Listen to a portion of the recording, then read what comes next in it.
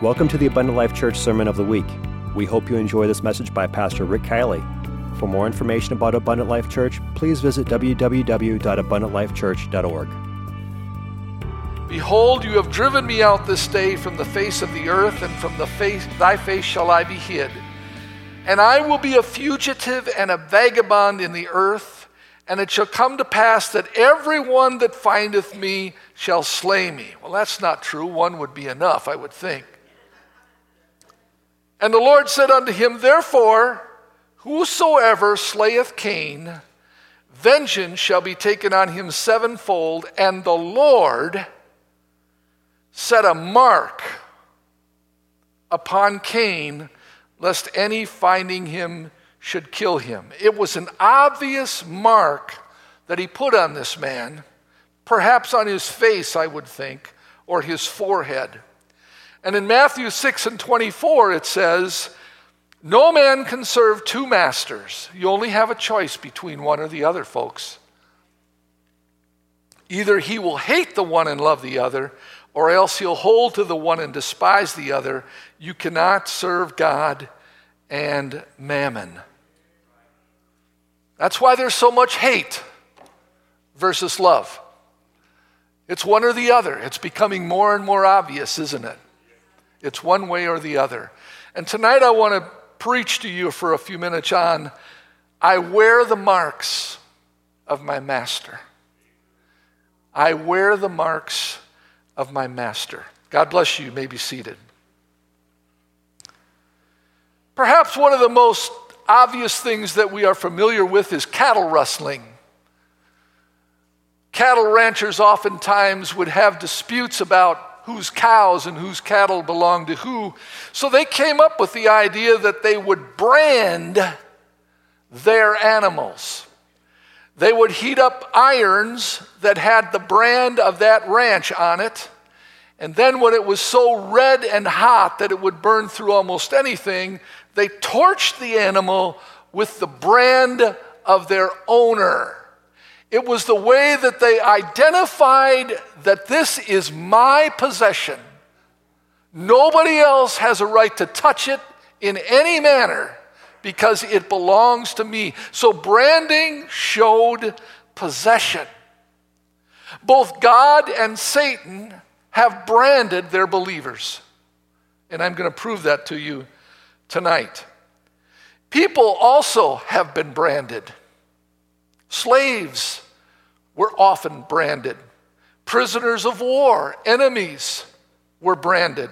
Even sinners were branded and marked, starting even with Cain.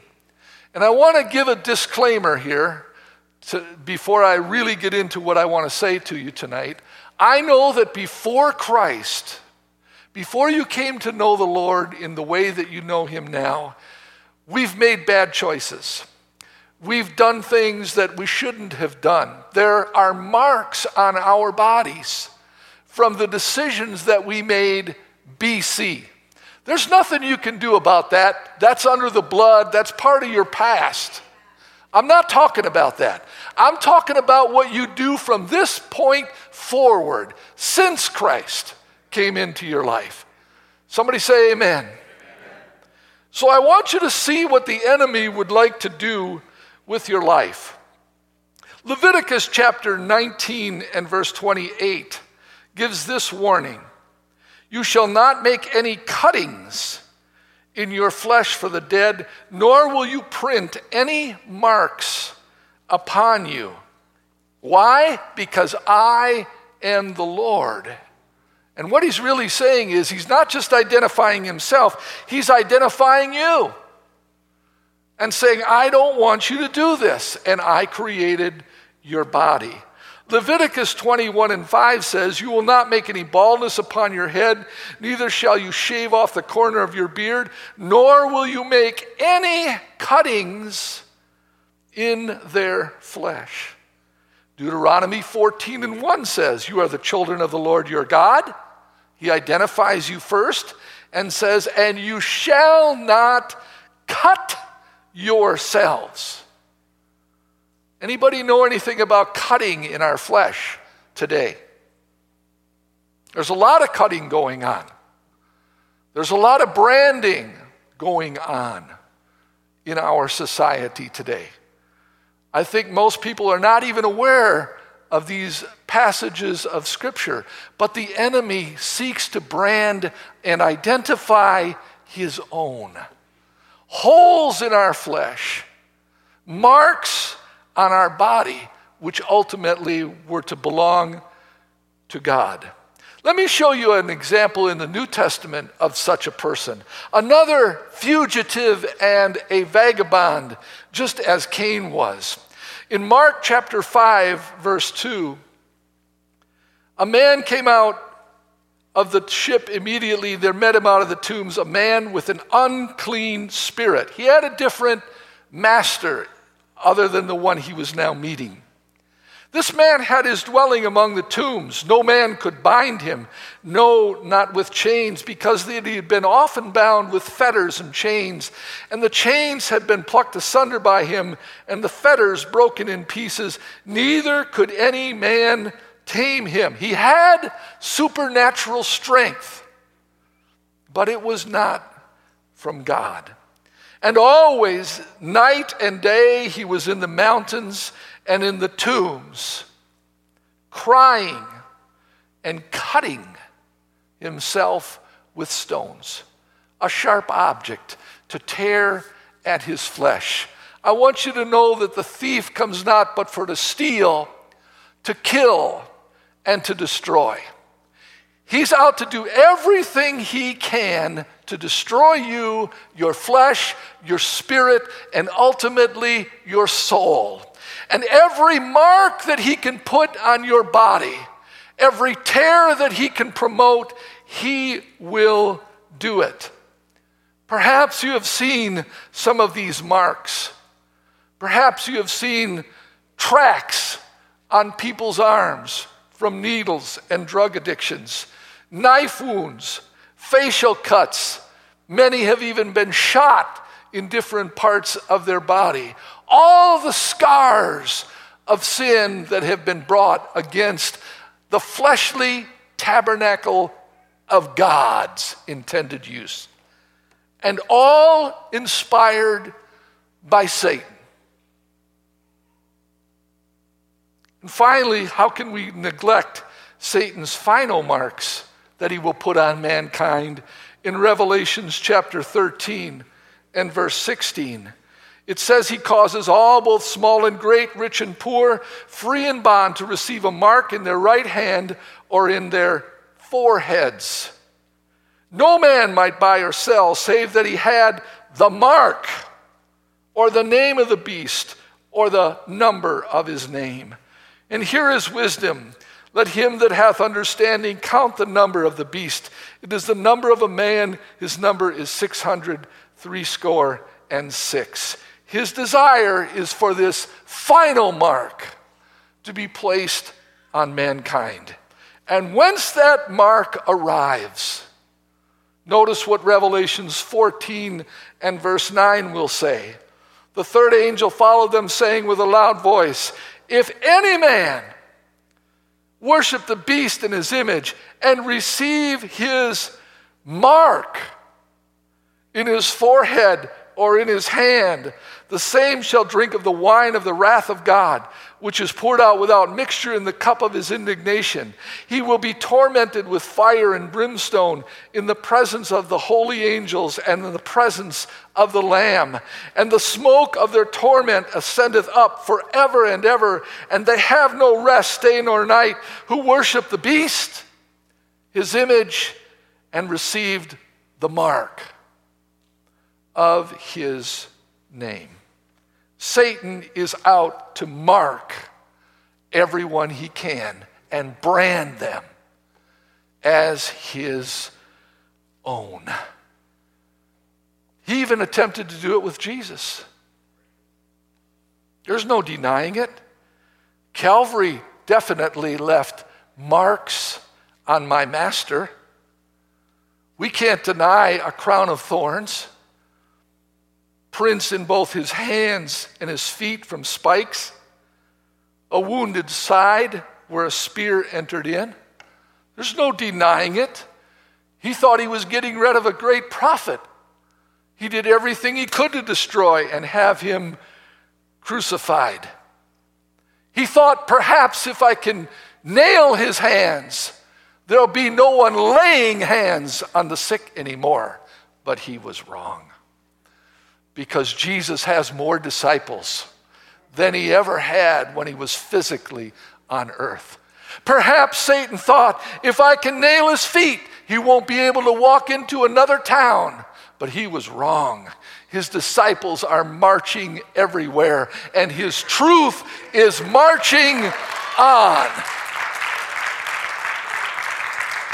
Perhaps he thought if he put a crown on his head and crushed it into his scalp, that it would cause him to be discouraged to the point that he would reject everything he had previously said.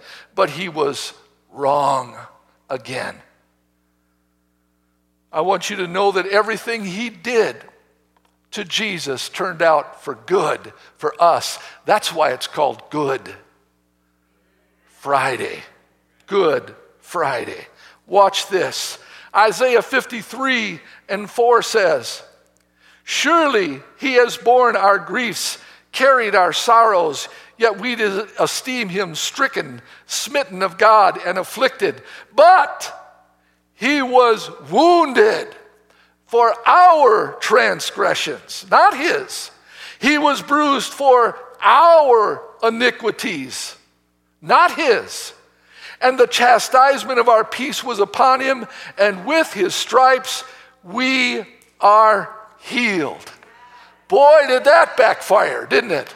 It says that he has us engraven on the palms of his hands. Every time he looks at his hands, he remembers us. And our walls are continually before him. Now here I want to take just a few minutes and talk to you about something that I think is really an important part of this message. And I have left this particular portion of what I'm teaching tonight on the altar here if you'd like to pick up a copy, because I'm going to move through this rapidly, but it is very, very important that you get this.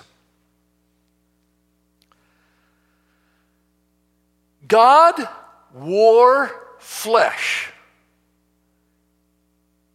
I want that to sink in. God wore flesh to become relational and sacrificial to you. I want that to sink in. Why would God manifest himself in flesh?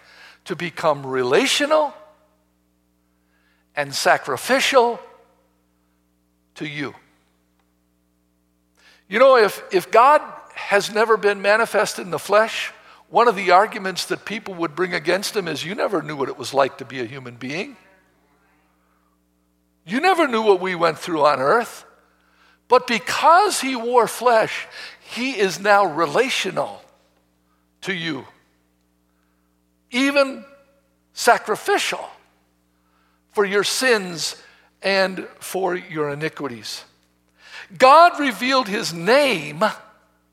This is the other thing he did. Besides relational and sacrificial, he finally reveals his name to remit our sins and to give us authoritative power. The power is in the name. The power is in the name. If you don't think so, you've never been overseas. You go overseas, and one of the things people are going to ask you is, well, where are you from? Well, I am an American citizen. Just the fact that you claim to be an American citizen. Now, some people might not like Americans, but at least you have identified yourself, and they know. Don't mess with these people, because they tend to protect their own. They tend to protect their own. God protects his own. If you call yourself a Christian, you belong to God. And you need to make that declaration against all of your enemies, every spirit that comes against you. I am a child of the King. I have been washed in the blood and filled with the Spirit. That's who I am. I know who I am. And I want you to know who I am. Listen to these verses of Scripture concerning his authority, his relational and sacrificial relationship to us. Matthew 1:21 reads this way, "She shall bring forth a son, you will call his name Jesus, for he shall save his people from their sins." That's sacrificial. Acts 4:12, speaking of the name of Jesus, said, "Neither is there salvation in any other, for there is none other name under heaven given among men whereby we must be saved." Aren't you glad you know that name? Isaiah 45:21 says, "Tell ye and bring them near, let them take counsel together. Who hath declared this from ancient time? Who declared it from the old time? Have not I the Lord? There is no God beside me," not three. "A just God and a Savior. There is none beside me. Look unto me and be saved, all ends of the earth. I am God and there is none else. And I have sworn by myself, the word is gone out of my mouth in righteousness and shall not return unto me, that every knee shall bow and every tongue shall swear." There's just one we bow down to, and his name is Jesus. And without controversy, 1 Timothy 3:16 says, "Great is the mystery." The mystery. How many of you like a good mystery? I do. I like a good mystery. Without controversy, great is the mystery of godliness. God was manifest in the flesh, justified in the Spirit, seen of angels, preached unto the Gentiles, believed on in the world, and received up into glory. One person, only one, can fulfill this verse of Scripture, and his name is Jesus. Do you know that Satan, Brother Dredske and I talked about this the other day, Satan didn't know who he was messing with. You ever hear that saying, "You're messing with the wrong guy"? Well, Satan, you messed with the wrong God. You messed with the wrong God. And I don't believe that he knew who he was messing with. I think he thought he was a great prophet, great man of God, but he had no idea about this mystery that we're talking about. Look at this mystery in 1 Corinthians 2:7. We speak the wisdom of God in a mystery. There it is. Even the hidden wisdom, which God ordained before the foundation unto our glory. This was his plan all along. From the very beginning, God had this planned. And here it says, "And none of the princes," who's the prince of the air? "None of the princes of this world knew. If they'd known it, they would not have crucified the Lord of glory." He didn't know what he was doing. He messed up again. Because of what he did, we have the greatest hope this side of heaven. Now let me give you an illustration. The three temptations of Christ, Satan didn't know.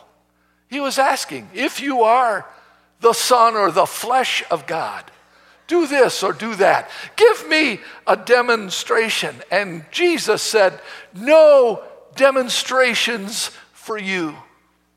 I will not cast my pearl before swine. No demonstrations. I want you to remember this thought. I think this is worth writing down. Strength is not always a demonstration of what we do, but rather a restraint from doing. How strong are you, Jesus? Prove it. I'll show you how strong I am. I'll give you no demonstration. I'd like to show you a thing or two, but I'm not going to do it. You see, one of the greatest strengths is restraining ourselves from doing wrong.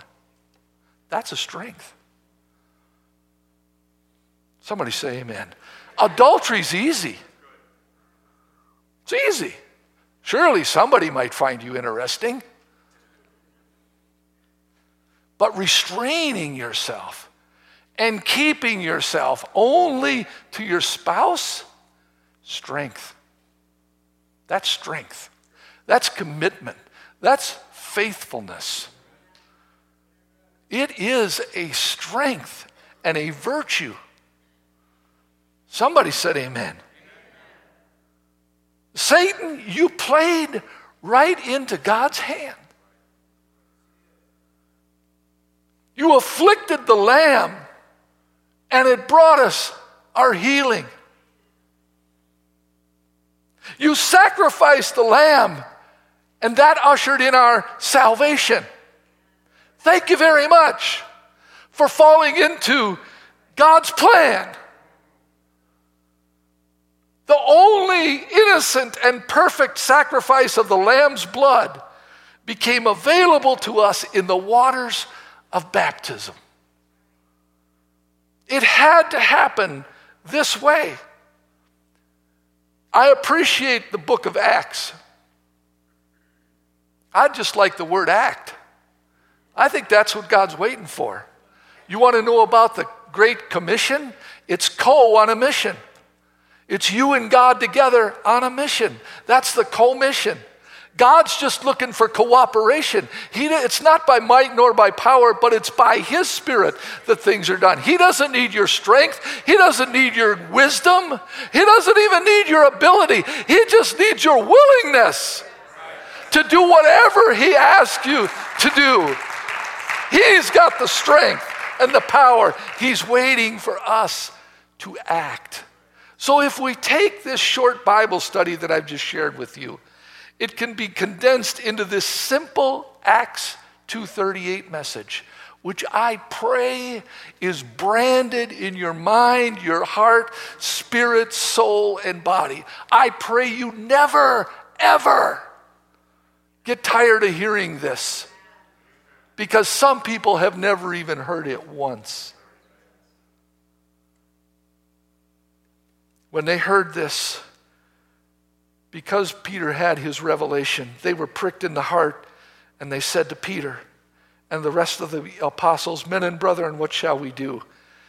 And Peter said, "You need to act.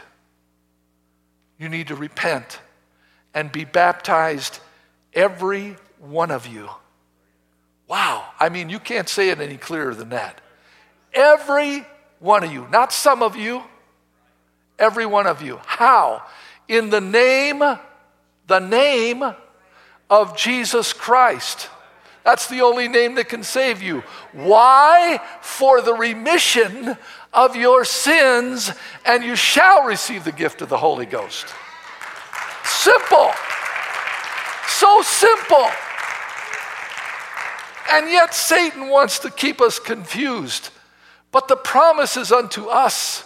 It's to our children, to those that are afar off, even as many as the Lord our God shall call. So let me give you, in closing tonight, a few of the brands that God wants to put on the believers' lives. 1 Corinthians 6:19 says, what? Know ye not that your body is the temple of the Holy Ghost, which is in you, which you have of God, and that you are not your own? For you are bought with a price.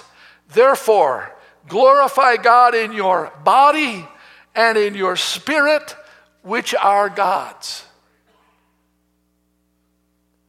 Before you consider what you're going to do with your body, what you're going to allow into your body, you must understand it's not your body. Because when we come to God, We give our all. We are living sacrifices.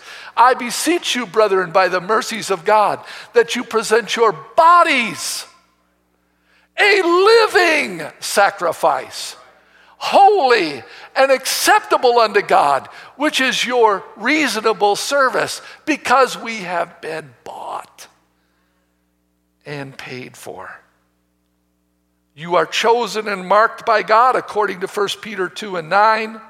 You are a chosen generation, a royal priesthood, and holy nation, a peculiar people, that you should show forth the praises of him who called you out of darkness into his marvelous light, which in time past, remember I gave you a disclaimer early in this message, in time past you were not a people, but are now the people of God. You had not obtained mercy, but now you have obtained mercy.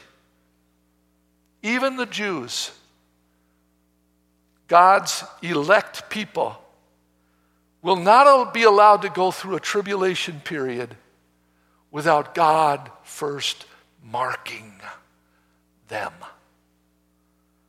Revelations chapter 7, verse 3. He said, hurt not the earth, neither the sea, nor the trees, all the judgments that are about to come, until we have sealed. See that word? Sealed the servants of our God in their foreheads.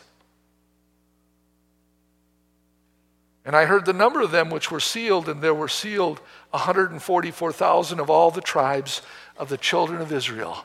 Mark every one of them before I pour out my wrath, and seal them against that wrath, just as he did in Egypt. Sealed with the blood on their houses. It talked about seals. Watch this. Ephesians 1:13.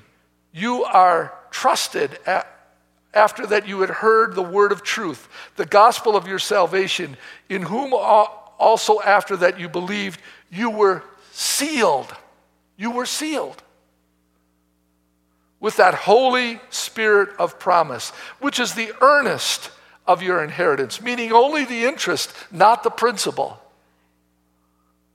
until the redemption of the purchased possession unto the praise of his glory. Aren't you glad to be marked and sealed by God? This is mine. This belongs to me. This is my bride.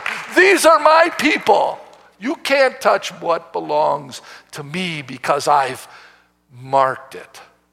I've marked it. And I conclude with this. The last mark, just as Satan gets his last mark, God will get his as well. Revelations chapter 22 and verse 3. There shall be no more curse, but the throne of God and of the Lamb shall be in it, and his servants shall serve him. They shall see his face, his name shall be in their foreheads. See it? They shall see his face. How many times have we sung, oh, I want to see him, look upon his face. But he's looking at your face.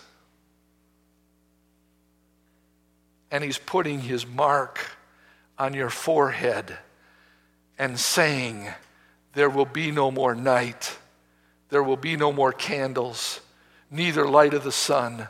For the Lord giveth them light, and they shall reign forever and ever. I pray that you understand the marks of your master and that you've chosen the right master, the one who is both relational, sacrificial, and authoritative. And his name is Jesus. God bless you. Praise God.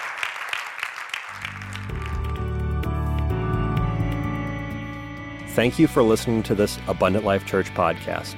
We pray it has strengthened your relationship with God and will continue to be a light unto your pathway to heaven.